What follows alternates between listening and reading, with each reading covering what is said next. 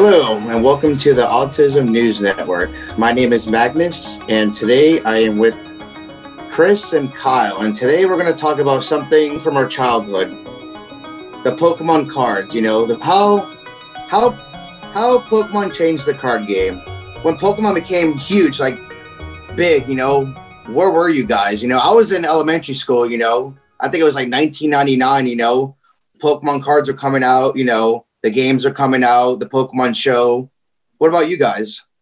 I was in a similar area. I was maybe a little further along, but not Same for me. Not by much, because we're pretty close age ranges. I was in school at the time. All right. What about you, Kyle? I was pretty much in the same boat. I was in elementary school at the time. Yeah, man, same. I guess all three of us were elementary school at the time. We're mostly, I guess, we're millennials. You know, what's your guys' favorite card? Like, you know, mine back then. You know, I don't really play Pokemon now. You know, I don't have any of the cards. You know, mine will always be Charizard. You know, what about you guys? That used to be one of my favorites, but now pretty much lately would have to be the Zacian V card.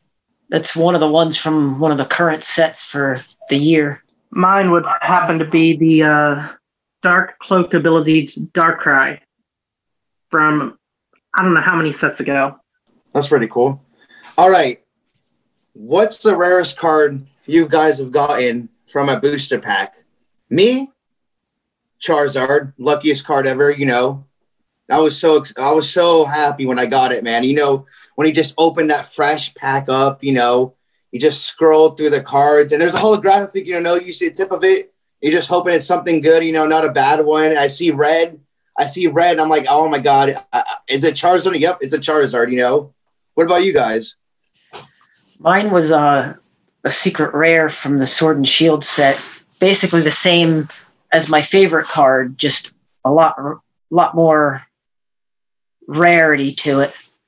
Gold border, all kinds of neat looks to it. And you, Kyle? Rarest card I've received from the booster pack, again, is my favorite card. Oh, okay. Oh, so lucky. Same, likewise. I just and remember it happens spending to my... be the card I built a deck around. Yeah?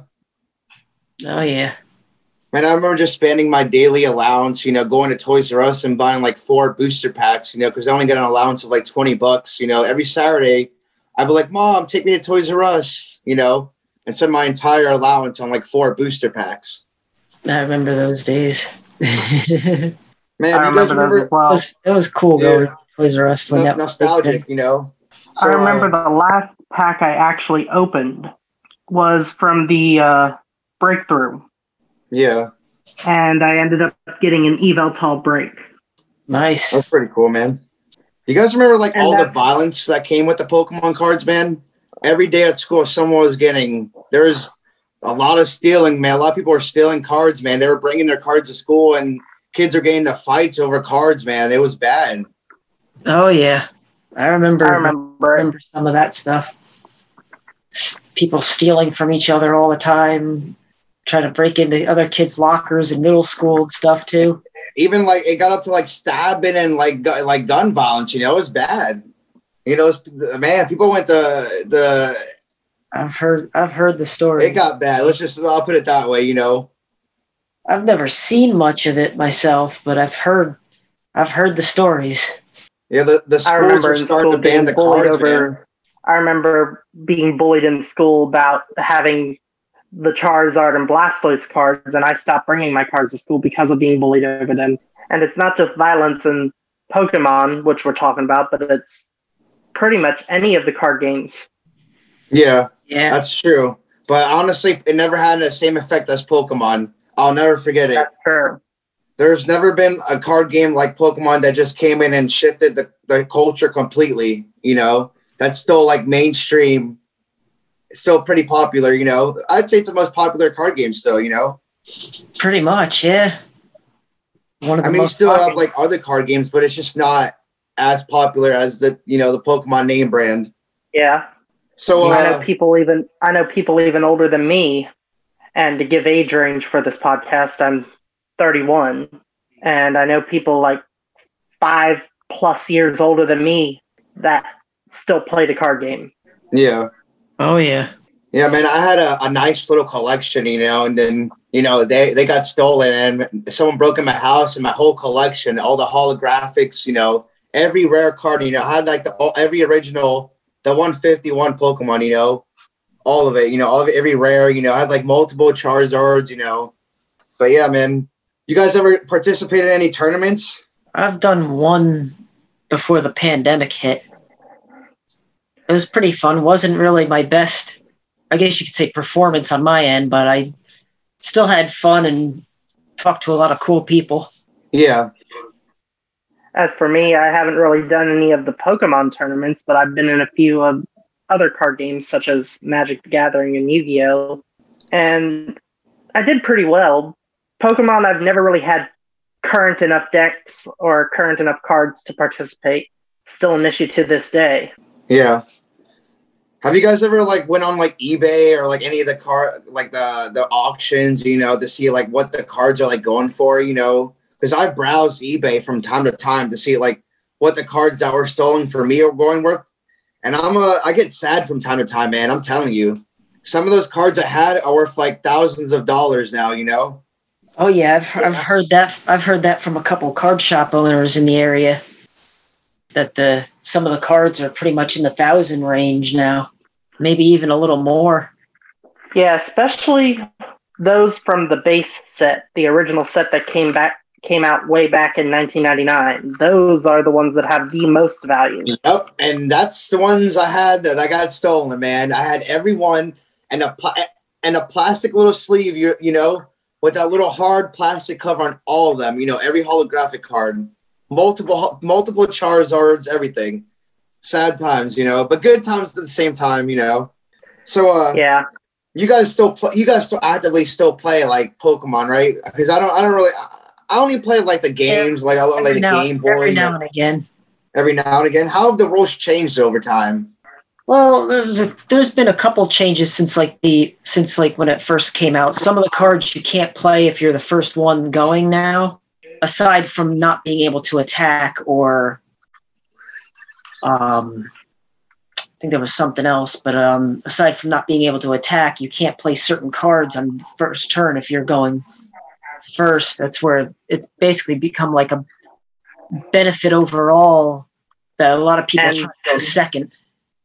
And as he was saying about certain cards, back when the card game first came out, there were only a few types of cards.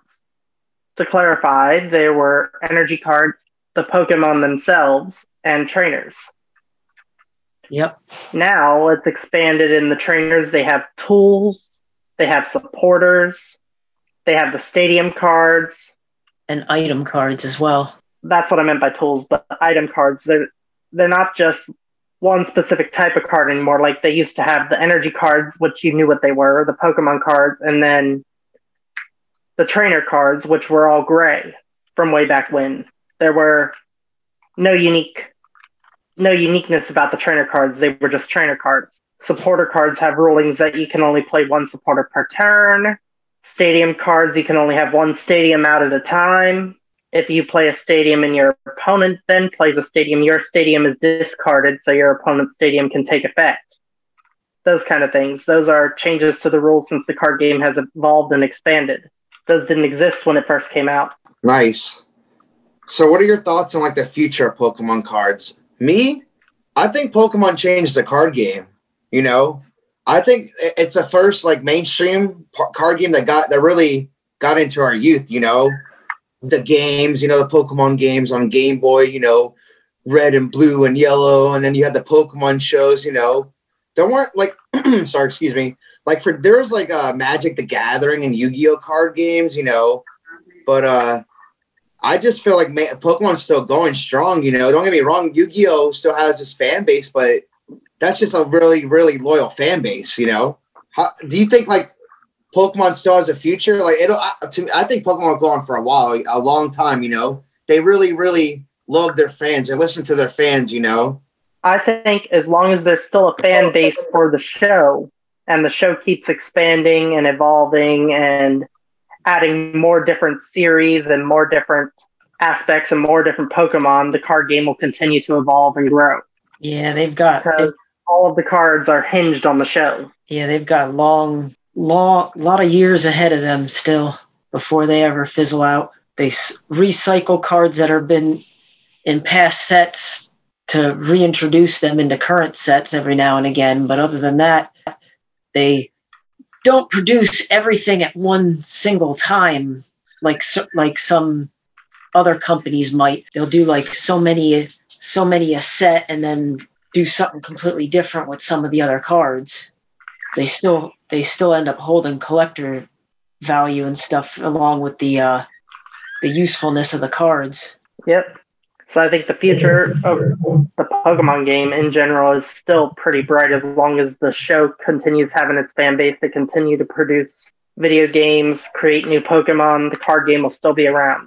Yeah, man. I hope, man. Pokemon it's a huge part of my childhood, even though I don't collect the cards, or watch any of the shows anymore. I'm glad it still lives on, I'm really, really glad, Pokemon has just been, honestly, and I think I speak for a lot of us, it's really part of my childhood and our child, millennials, Yeah. I'll never forget when Pokemon came out, the culture everywhere, oh my, it was huge, Oh yeah. It's big and still is to an extent. Indeed. Well, guys, I'm Magnus. I'm here with Chris and Kyle, and that concludes our podcast for today. It's been a fun one, man. Thanks for joining us at the Autism News Network.